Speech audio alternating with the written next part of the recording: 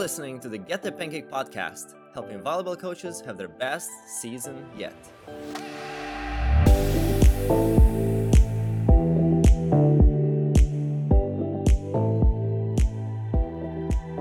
Hi, coaches. This is Whitney from the Get the Pancake podcast, a podcast for volleyball coaches.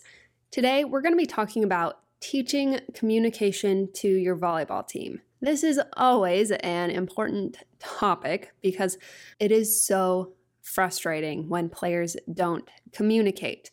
We have dropped balls or setters setting to absolutely no one. Hitters taking a big swing straight into the middle of the block, just to name a few instances of a lack of communication. What's most frustrating is that there's something that players could say literally before, during, and after every single contact. It would help the teammates, help the team, so why don't our players talk? Well, if you're feeling frustrated by a lack of communication with your team, don't worry. This is something that every single coach experiences and also something that every coach gets frustrated with. But I've found that by taking a step back and really looking at communication, big picture, we can sort of break it down and really understand why there's a lack of communication. And it's not just because our players don't want to talk. Yes, I've been that coach saying, talk, why don't you guys talk? Communicate. I've been that coach, and I'll probably say it again in the future. But that doesn't really help. Just telling our players to talk without any rhyme or reason doesn't really make sense to them, especially at the younger ages. And maybe older players, we can yell at them a little bit. But let's just say freshman age players and under, or even older players that just don't have any past experience, they're not going to understand what that means. But this is a skill that we need to work on with our teams, because if they're talking, then we have fewer chances for errors, you'll see better teamwork, and your players can really start to focus on skills and performing instead of worrying about how to play the game. In addition to just playing better, loud teams are pretty intimidating, which is always a nice benefit to have during competition. I don't know about you, but whenever I walk into a gym and there's a team just like screaming and calling the ball and talking constantly during a rally, I get a little worried.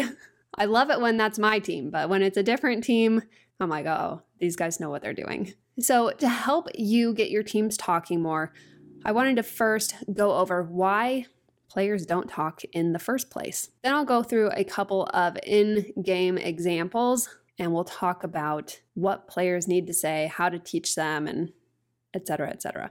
Okay, so why don't players talk in the first place? Well, especially at the youngest ages, they don't know what the heck they're supposed to be doing.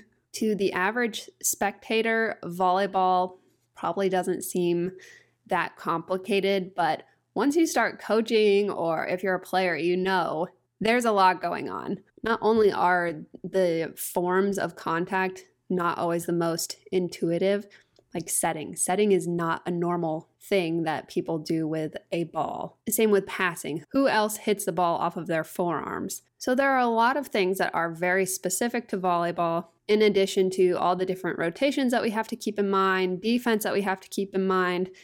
And now you want players to talk too, like they know what they're doing? I'm sorry, but that is going to be a challenge beyond the most basic communication. So an example of when they don't know what they're supposed to be doing. Let's say that maybe you're a 12U or 13U coach, and you've got Jasmine and Addison in the back row, and the serve goes directly in the middle of them.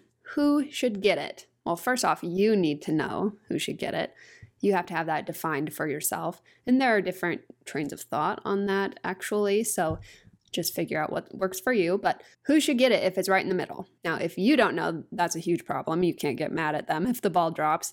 But if you know, but they don't know, because sometimes, let's be honest, sometimes we forget to communicate these small details with our players until we see it happen in a game. And yelling about it one time in a game when we haven't worked on it in practice is not going to solve the problem most of the time. That's something that you need to practice. So if you get to a tournament, get to a match, and you have issues with that, you can try and put a Band-Aid on it, but you're probably going to have to really practice it a few times in practice before it becomes natural to your players to know what to do. So how can we expect them to call it if the ball goes in the middle and they don't know who's supposed to get it? The second reason they might not be communicating, they might not know what to say. So in serve receive or anytime we're passing, it's pretty simple. Just a classic mine, I go, me, whatever you want to say, however many times you want to say it.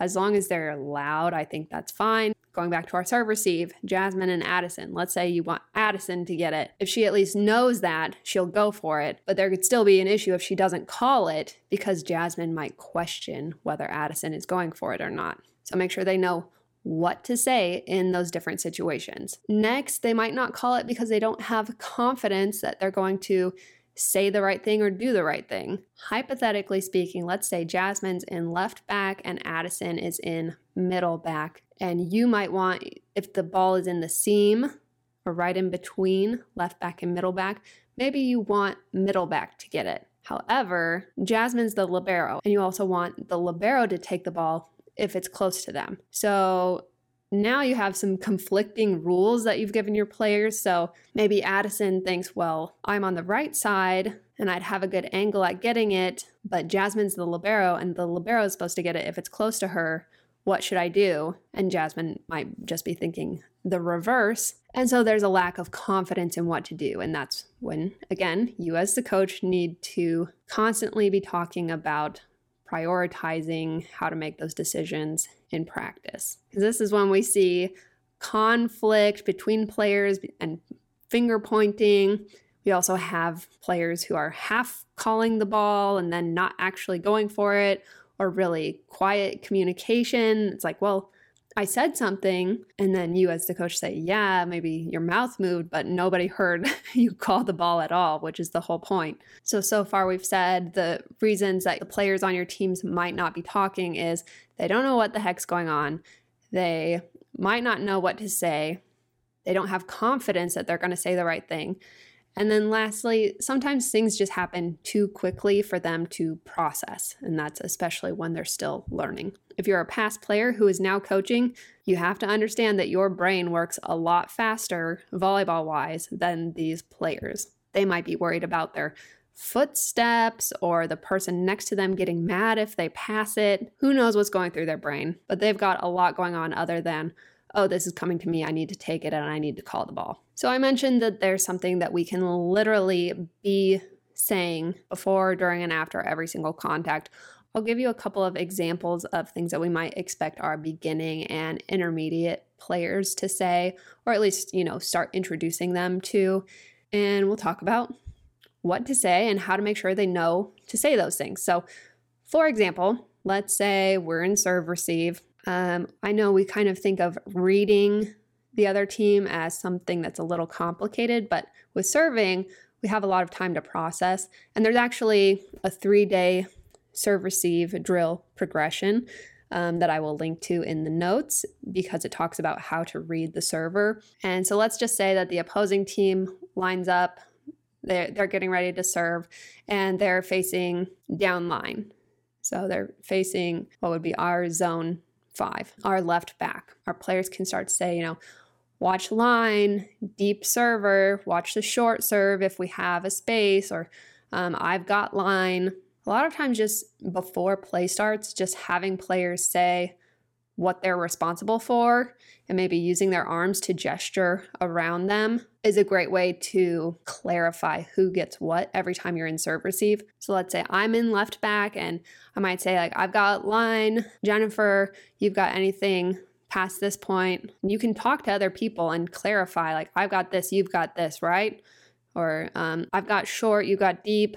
I know some coaches are against players telling other players what to do, but I'm not. So that's going to be one of my examples. And then as the serve's coming over, mine, short, watch deep, in, out, especially if it's close to the line and you think it's going in, just a quick in to give that player confidence that, yes, they should go for the ball. Even if you're not really sure, or follow it. That way they know like, okay, it's really close. I need to run up next to the line and use my judgment to make that call. And then of course, mind my mind as you're making contact. So that was serve receive. And we talk about reading where the server is going to serve, understanding who's responsible for which part of the court, and just having the confidence to make those decisions.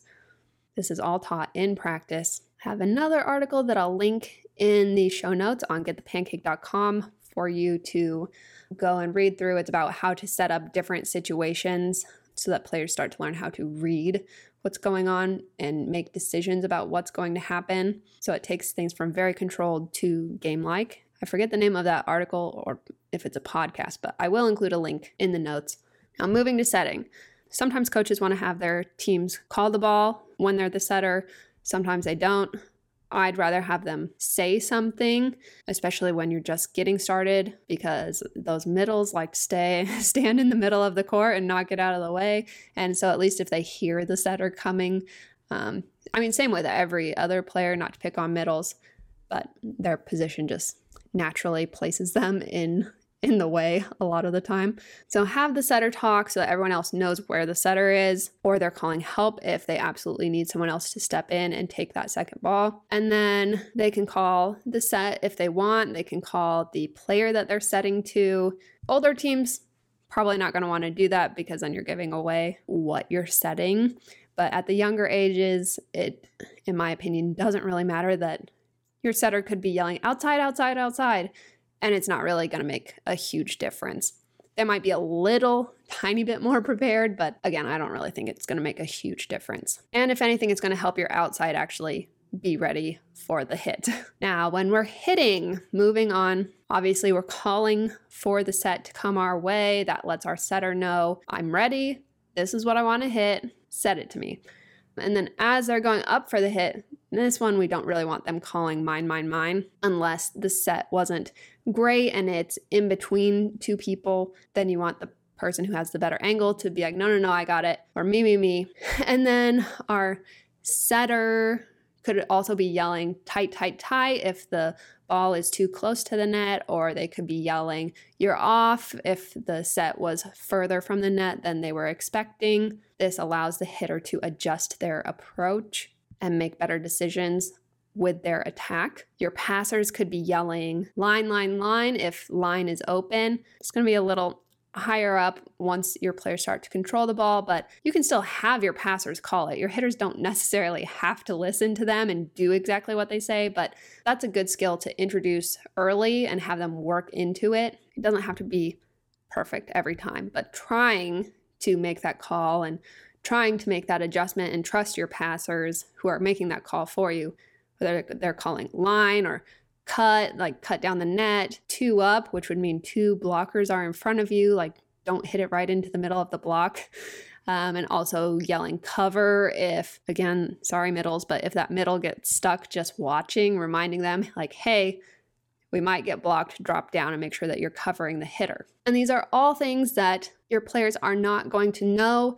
It's going to be very hard for them to pick up, and you're going to have to spend time teaching them every single one of those things that I just threw out there, which is a lot.